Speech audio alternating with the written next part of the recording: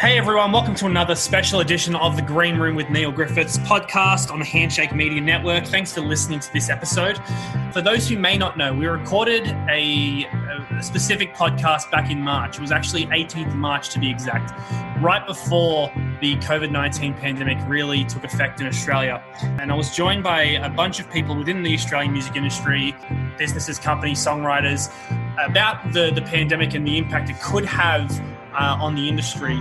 Now, almost 10 weeks on, I sit down again with a bunch of these people to discuss where we're at 10 weeks on from the pandemic taking over. We've seen a lot of different initiatives being launched to help the industry survive, including streaming festivals, live stream gigs. Of course, in the last couple of weeks, we've seen drive-in cinema shows starting to take effect. So I spoke with a number of people who appeared on that first podcast, as well as some new names, to talk about where they're at in their own individual careers and the Australian music industry as a whole. So on this episode, I'm joined by Melbourne artist Alex Leahy, CEO of Select Music, Stephen Wade, Catherine Harrity, who's the Executive Director of Association of Artist Managers, Shadow Minister for the Arts, Tony Burke, Support Act CEO, Clive Miller, Thrill Hill Music's Chris O'Hearn, Brian Smash Clardill, who is the CEO of Australia's largest independent ticketing company, Oztix, and Nick Thomas, of course, frontman of Weddings, Parties, Anything, and part owner of the Yarra Hotel in Abbotsford, Victoria. So let's get straight into it. Let's start with Kath Harrity of the Association of Artist Managers. Kath, almost 10 weeks on since the pandemic really shut down Australia and the local music industry. What's been your biggest takeaway about this pandemic? Well, I think it's pretty incredible when you think about the fact that when we spoke, it was actually only 8 weeks ago. It feels like we've lived a million lifetimes in that 8 weeks. It's been a roller coaster of emotions, and I think there's been, so many challenges that have been brought up by this crisis that we've had to face, and a lot of problem solving. And also just understanding that there's a lot of unknowns that we have had to face and are still facing, and that there is, to a degree, got to be an acceptance that there's a lot of things we can't control and we can't plan for, and that we have to just be open-minded and just sit back and wait and see how a lot of this rolls. And with any luck, we'll be able to see, our world with a different way of operating, a different point of view, and the opportunity that we've had to look at this and reset ourselves, both individually as professionals within the music industry, but also the music industry at large.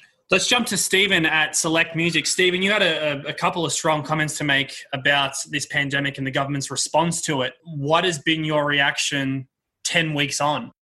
Well, now that the dust has settled, to see a whole kind of industry sector kind of wiped out has been very emotionally distressing at times, and obviously most of the people that I deal with in my day-to-day are all people that make their living out of this industry. So, it's been a lot of mixed emotions, I know a lot of the people that I've spoken to, and myself included, that, the hardest kind of element is to go from a very, high-structured kind of routine of daily kind of questions and answers and, making things happen and doing all that kind of stuff and working at a very high pace to literally nothing, So I've likened it to, I say to my friends that aren't in the industry, I used to drive a car at 120 kilometres an hour with the windows open, and now I drive exactly the same car at 10 kilometres an hour with the windows up. All right, Alex Leahy, Melbourne songwriter. Alex, you've obviously been involved with a lot of these live streaming gigs, things like Isolated and, of course, Delivered Live. When the pandemic first took over, you had a bunch of shows overseas that were forced to be cancelled. What's been your biggest takeaway about the pandemic and how it specifically affected your career? I think just, the quote unquote returning to normalcy, sort of thing is something that we want to see more of. All being said, you are right. We are doing a lot better than other parts of the world in managing the situation, which is great and fills me with a lot of hope. However, given the global nature of, the music industry and touring, etc., it's going to feel like a lot longer before it is truly back to, where we would like it to be. But I think just, I suppose just a confidence is something that I want to continue seeing, and a patience as well. But it's hard to have that sort of patience when when everyone isn't getting the sort of benefits that they need from the government in order to, I suppose, remain calm. But that being said, I think that largely I feel pretty positive about where things are heading. I do think that we're going to be turning corners more and more as time goes on. And even for myself, in the last 8 weeks, I feel like being in Victoria at the moment now, my job kind of looks very similar to what it does when I'm not on tour anyway. So, that to me is quite heartening.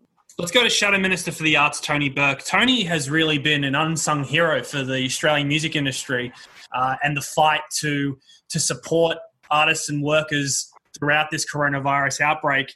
Tony, what are your thoughts 10 weeks on? I'm surprised how naive I was, I got to say, because I was convinced the government would come forward with a package for the sector. Absolutely convinced. The moment they announced no gatherings more than 500 outdoors, no gatherings more than 100 indoors, it was a decision to shut down venues and festivals. And at this stage, the international borders were still open. Yeah, it was very much live performance was the target of what was going to be shut down, not because it wasn't commercially viable, but because there was a government decision made for good reasons, but a government decision that said they couldn't go ahead. And I was completely convinced that in that context, we would get a package for the sector. We're now, as you say, 8 weeks on, and they haven't just done nothing. They've brought in a wage subsidy, which we called for, which is a good thing, and they've basically designed it in a way that there is a fence around every artist to prevent them getting in, and for many of the technical and support workers. So not for all. If you're a support worker who's been attached long-term to a specific venue, then you may well be eligible for JobKeeper. But for everybody who works gig to gig, who's a casual, who's a freelancer, they have found a system that's designed for almost every other section of the economy. But for this section of the economy, which, across all of arts and entertainment, it's worth $111 billion a year to the economy, they've been deliberately shut out. I mentioned before, Tony kind of being an unsung hero for the local music industry throughout this outbreak. Tony, a couple of weeks ago, you did a really passionate speech in Parliament, basically saying that arts workers and musicians need to be supported because they aren't celebrities, they're workers. Currently, there are some who are covered by the JobKeeper scheme, but there are many who aren't. How are those conversations progressing with government now? Look, I asked a question in question time directly to Josh Frydenberg, and Susan Templeman, who's a Sydney member from out Blue Mountains Way. She asked a question referring to a specific worker in the industry from her electorate named Scott, who I forget if he was lighting or sound, but she asked about his situation.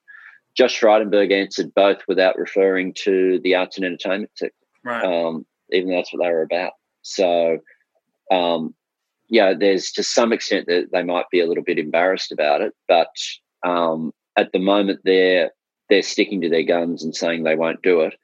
Now, one of the strengths that we've got, and one of the reasons why I don't think we should give up, is that the legislation was designed in an unusual way. So normally when leg goes through the parliament, every rule gets debated and there's amendments back and forth. This time, what went through was basically a shell, and the shell gave permission for the Treasurer to do whatever rules he wanted in the middle. he can change those rules at any time with the stroke of a pen. We don't have to wait for parliamentary sittings. We don't have to wait for it to be on the agenda. If we keep forcing the issue, then I've got to say there's got to be a chance that they'll do this. But yeah, normally I've spoken about music in terms of being the soundtrack to our lives in Australia and what it means for us culturally. Right at the moment, we just have to get right back to core principles. This is not a hobby; it's a job. Clive Miller is the CEO of Support Act, a non-for-profit music charity. And these guys have really been important in the mental health and well-being of musicians and arts workers throughout this pandemic. They launched the COVID-19 emergency appeal a couple of weeks ago, which has raised over $1 million, a really incredible effort. And in the last month, they actually announced that its Wellbeing Hotline, which was actually launched in 2018, a 24-hour service to offer expertise in all areas of mental health to members of the Australian music industry. It's actually expanded now beyond that to incorporate all artists and arts workers in Australia. Clive, tell us a bit about that. Some of that money a large percentage of that money will go towards providing crisis relief to artists, crew and music workers who are suffering financial hardship as a result of the pandemic. But clearly, looking after people's mental health is really important. And in those initial discussions and briefings that took place with government, we had always said that if they provided us with some financial support, that we would really like to extend access to the helpline to the entire arts sector, because clearly, I think the issues that that arts workers face across all of the different art forms are very similar. And the Support Act Wellbeing Helpline is a great service. And so we wanted to make that available to everybody. And as of today, we are able to do that. Let's take a look at the touring aspect of the Australian music industry. Chris O'Hearn from Thrill Hill Music, I think, had one of the quotes of the first podcast when he said he would rather a swift kick in the nuts than a long castration as far as locking Australia down and making some progress with where we're at with COVID. And obviously, we're still not out of the woods yet, but Australia is in a fairly good position compared to other countries in relation to the COVID pandemic. Chris, on the touring side of things, we know that international touring probably won't be a realistic option till 2021. Do you think that metaphor about the swift kick in the nuts has put Australia in good stead moving forward? Absolutely. And I think, I think there's some opportunities down the track as well. I mean, clearly, once the federal government and therefore the state government start opening up borders, and I read this morning somewhere that Alan Joyce, who obviously runs Qantas, is thinking that if that happens and the borders, are opened up, then he could probably have, I think that the number he used was probably 50% of Qantas's domestic routes opened back up in July. That's good news. It can't happen overnight. I'm optimistic. I think international travel will be down the track, but again, I think that opens up opportunities for Australian artists to fill into festival slots that may have otherwise gone to international artists. So I think there are opportunities there. I think we have to be optimistic across the board, because if you don't, you have to keep a sense of humour. We're Australian for God's sakes, and that's kind of part of what we do. We have to keep a sense of humour. But we also have to be realistic about the situation as well. And I think that everybody that I've spoken to in the business is done that. I think I'm incredibly optimistic. I'm excited for what the Australian music industry business actually will look like post COVID-19. And whether we like it or not, there will be a post. It'll be a time before that happens. But I think that when we come out of this, I think a lot of people would have learned a lot about their businesses. They would have learned a lot about themselves. They would learn a lot about their artists and the people they work with. And I think that's entirely a really good thing. Mick Thomas has a very unique perspective on this pandemic, on the industry, because not only is he an Australian songwriter, he's part owner of the Yarra Hotel in Abbotsford, Victoria. Mick, can you tell us about how this outbreak has impacted your career both as an artist and venue owner? The whole I lost my gig program that they started just to sort of notify the community in general, it has been really useful, and it's kind of meant that there's this just a level of conscientiousness at a punter level that's been really, really quite touching and overwhelming. You know, so every time I've done sort of three sort of streaming shows where people have had the opportunity to pay money, and they sure have done it. The venue side of it, it's a fucking nightmare, you know. It just is a nightmare of just ridiculous sort of, I hate to use the word, but I'm going to use it, Kafkaesque kind of arguments with these friggin' landlords, and, you know, and then every time, and the government, you know, their kind of response, it's so, it's not that it hasn't been generous, but it's so obviously constructed by people who've never really been in business for themselves, I reckon, you know. So you're not realising that cash flow is really important, and, you know, just doing things because they sort of sound good. So if they turn around and, you know, we were sort of working through okay with our landlord, you know, tossing ideas around, then the government just came out with this, we're with their code of conduct. And they said, it's 50% waived, 50% deferred. And then our landlord turned around and said, well, that's what I'm going to do. And we said, but that's a lot worse than what you were offering. And, you know, if you think of it, if we have to stay out of business for 6 months and then go back in really restricted circumstances to be paying 150% of rent, that's a recipe for bankruptcy, you know, basically. So, I mean, we sit there at the moment and go, well, we basically, you know, ironically, the week of the lockdown, we had a business meeting scheduled with our accountant, and it was to do I swear this is true, it was going to do it the first divvy up of money that we'd had since opening the venue, like 18 months before. So, you know, for 2 years' work, we're finally going to say, well, you know, you have this much, you have this much, you know.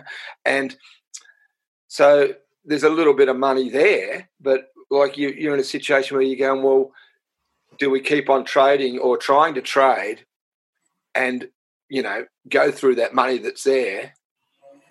And people go, but what about the $10,000, you know, to rent assistance thing? Okay, but if we reopen, that money's pretty much all gone in terms of what we're going to have to do to the venue. We have to install new wash basins and, you know, probably spend a lot of money on air conditioning and stuff like that to make sure the place is ventilated a bit better than it is now. So that's no help. And basically, and look, I'm not angry at the government on this because, I mean, they've done what they've had to do, you know, and I really want to make that clear that I'm not, this is not like a go at them, because I think it's logical that bars are the last thing to come back on, and people say, well, why is it that restaurants can come back on but not bars? And you go, well, you know, the nature of a restaurant is you're sitting down, you know, and they can say, well, this chair's here and this chair's there. And, it, you know, in terms of trying to space people, you know, physically, it's a lot easier to do if people are sitting down than if they're standing up walking around with 5 pints under their belt, you know. So, I'm you know, I think it's logical what's happening, that we might be the last thing to go back. But in terms of that, for the business model, it's a nightmare. Yeah, it's just, there's no other word for it. Jumping back to Stephen from Select Music. Stephen, I mentioned earlier in the first podcast, you had some strong comments to make about government and the support or lack of support that you think the Australian music industry is getting. Has your perspective on that changed since? With government and our sector, we're as much to blame as a sector, because we've never been galvanised, we've never been collectively connected. And it would be difficult for government to understand how do they reach us. You know, there's thousands of businesses tied to our sector that don't belong anywhere. No one represents them. No one speaks for them. So in a crisis, how do you get a message to that kind of collective? You know what I mean? So for government, if you're going to them and saying, okay, how do we get back on our feet? We have to know what we want as an industry to be able to ask government to help us make that happen. So that's the biggest change, I suppose, that I've learned over this period of time. And I'm happy to say that, you know, I've talked to so many really good, passionate people that are all bonded by the same thing, that we want our industry to be back on track and heading in the right direction. So, you know, I that initial kind of first 3 weeks were horrific. You know, they were absolutely horrific because of the confusion and just the lack of, I suppose, information to know what would happen next. What I feel now is that we've gone through that stage. It's kind of like a stage of grief, you know. We've kind of rallied, and now lots of really intelligent, successful, prominent business people are all sitting around the table going, okay, how do we get out of this? Like, we've got to get ourselves out of this. Brian Smash Clardill is the CEO of Australia's largest independent ticketing company, Oztix. Without any shows happening in Australia, there are no tickets being sold. Smash, I know you're a big advocate for the industry working with government to find solutions, to find a way out of this. What's your take on what's going on right now? A case we've been trying to build to take to government is that, you know, it's the mid-tier of the business that fuel the business. Like, without the mid-tier, there is no top end of town.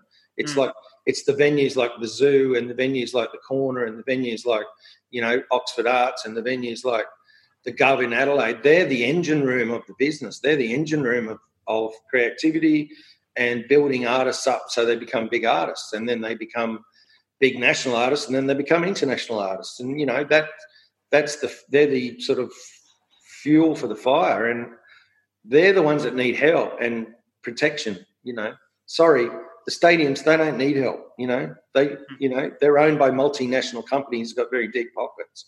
You know, they're in the same boat. I mean, you know, they're going to get mortgage relief, you know, so loan relief. So where the help that needs to go, I think the big message from us, coming from my clients and the people I'm trying to talk to and get together as a group, is, you know, let's help the little venues, let's help the artists stay alive. Let's create some programs and funding and projects and grants that fuel the artists, you know, fuel the little venues so they can stay alive. So when business comes back to normal, they're still there. Let's go back to Kath from the Association of Artist Managers. Kath, I know that you also have a strong opinion on the idea of building a roundtable or some sort of industry representative for the music industry when dealing with government. What's your take? I don't think we are in a position to be able to forward plan meaningfully yet. Right. I think that there are too many variables. We're not quite sure whether the 3 stages of you know, government-based recovery are actually going to be successful in the way that we think they will or hope they will. And we don't know whether we're going to have a second wave of COVID-19 sweep through the community and what that then means for us, and whether that will impact on us in terms of having to go into further lockdown. We don't know whether, you know, the community at large is going to feel comfortable with going to live shows for when they actually do relaunch, whether they be small live shows or slightly bigger live shows. And then there's that bigger question, obviously, of the music industry at large, as you pointed out, and obviously Stephen Wade has mentioned. We have had a really, really good coalition of music industry sector orgs and peak bodies that have come together through this time to work together and try and find solutions and also advocate for our industry with both state and federal government. And I kind of feel that, as Stephen Wade does, that it would be good to formalise that in some way. And it would be amazing to have a peak music industry body that actually represents the broader industry at large. And that it remains to be seen whether that will happen, but it would be a great thing for our sector. I rounded out the first podcast back in March, I guess trying to keep a positive outlook on things and where we'll be at. So again, I've asked every guest on the podcast to give me an insight and in their perspective and hopes of where the industry will be in the next 6 to 12 months. Let's start with Alex Leahy. I think that they definitely will not become a substitute for live performance and live music. I think more than anything, it will get artists more geared up to perhaps have better content and assets going into release cycles, maybe, which is cool and is perhaps more enjoyable for as an artist as well. Like sometimes you look back on certain press things that you've done in, an album cycle and it's a little bit cringe because the quality isn't quite as you would have intended. But now I think like maybe artists and people around artists are a bit more skilled and knowledgeable in knowing how to get a better quality content out of, phones and computers and that sort of thing. But I've had that question asked to me before, do I think that live streaming is going to, sort of surpass live concerts or anything like that? And my answer's a hard no. I just don't think that that's like, there's something so human and primal about live music. Enjoying live music with other people is something that's been happening for thousands and thousands of years. And I just don't think that, having to pivot slightly due to a pandemic that is going to end is going to change the face of, that tradition. Talking about the word progression, are things getting better or worse? Because to this point, it's only been 8 weeks. It feels like way longer than that. The government is yet to really get behind arts and music. There's talk that international touring won't be a thing till at least early next year. How long do you think we can kind of keep going? Obviously Australia in particular has done really well and the local industry is finding ways to kind of bounce back and do what we can. But how much longer do you think we can go before it's like, okay, we really desperately need assistance here? I think I think that we're past that, to be honest. Like, I think that, we talk about supporting the arts like during this time, but the fact is that the fallout afterwards is going to be really big as well. And like that alone means that the support needs to start now. I think that, I think the biggest thing during the last 8 weeks that has sort of assisted artists, and, our colleagues is the job seeker, job keeper payments coming through. But that's not really targeted to our sector. It just so happens that most of us are eligible for that benefit. And some of us aren't, but luckily, like a lot of us are. But I think there needs to be more sort of sector specific support from governments. Artists and crew members pay taxes like everyone else, and I would anticipate that we should be receiving similar benefits to other sectors that have been receiving them as well. It does send the message that the arts is somewhat undervalued, and we can't afford to be doing that as a community and society. Climate Support Act, do you think the Australian industry is well placed to bounce back from this? Yeah, well, look, I think so. I think the Australian music industry, at least from my perspective, is well placed. We have, we have a strong industry. We have great talent. I've been just reading in the music press, as I'm sure everybody else has, in the last couple of weeks, when you just see the impact that Australian artists are having internationally. You can see what great talent we have here. And of course, behind the great talent is great management and great record companies and great booking agents and great crew and all of the people that go to make up the industry. So, I think in that respect, it's, we're in good shape. And I think the way we're responding is very positive. And I guess, I just have absolute faith in, as you say, everybody's resilience and ability to bounce back and to be stronger than hopefully where we've come from. And for Support Act, I guess, the way we're approaching that, particularly from a mental health perspective, is we want to make sure that as far as people's mental health and well-being, and perhaps some of the practices that we would like to see all workplaces adopt across the industry. We think that there's an opportunity over the next few months to be able to really encourage people to think about things like, well, what's touring going to look like, when everybody gets back to touring? And can we really incorporate self-care and better ways of kind of looking after ourselves into the way that we now sort of organise tours going forward? So from our point of view, we're hoping to develop some additional education and training materials that people might use that might make that easier to achieve. And I guess we feel that if that's one of the outcomes from all of this, then that's going to be really positive and hopefully contribute to the bounce back of the industry and to it being in some ways a better place than maybe it was before. Chris O'Hearn at Thrill Hill, we mentioned before that international touring probably won't be happening until 2021,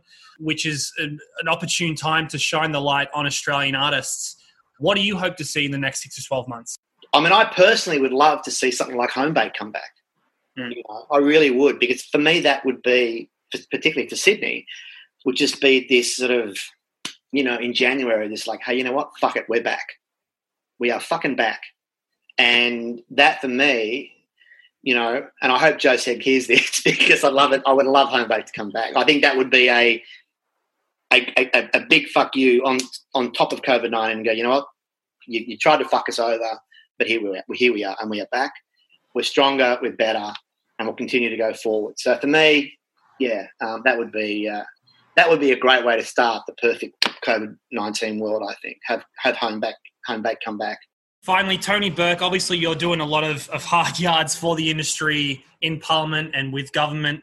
What is going to be the moment where the Australian music industry and as a sector can kind of look back and say, we got through this? What will that moment look like? I want that moment where the summer festivals are all on. Like, that's the moment that I want. And we'll have this unusual situation where, because the international borders will still be up, the whole run of summer festivals will probably be almost exclusively, unless someone happens to already be here, Australian and New Zealand talent. I think that's where we'll be. Maybe some talent from the Pacific Islands as well, if it's been broadened out to there. But I think it's highly unlikely that some of the other countries that have dominated a lot of those festivals will be able to send acts here. They might find a way, but I think it's less likely. So what I would love is if during this time we get to the point soon where a whole lot of recording of new material is able to happen. And I would just love to see that burst of live content with new music being available that takes us through the whole of summer. Thank you for listening to this special edition of the Green Room with Neil Griffiths podcast on the Handshake Media Network, and a big thank you to all of the guests who appeared on this follow-up COVID special. Big shout out to Alex Leahy, Stephen Wade, Kath Harrity, Tony Burke, Clive Miller, Chris O'Hearn, Brian Clardill, and of course Mick Thomas. We are definitely in a better position than we were 10 weeks ago. It certainly isn't over. Now more than ever, Australian artists need you. Get behind them, buy their merch, listen to their music, support streaming gigs like Isolate, Delivered Live, and of course Support Act to again have their COVID-19 emergency appeal. Donate where you can to Support Act. Go to supportact.org.au and support the industry however you can. I said in the first podcast, and I'll say it again, it's going to take a lot of work to get through this, but together we will get through it. Support your artists, support the industry, and thank you for listening.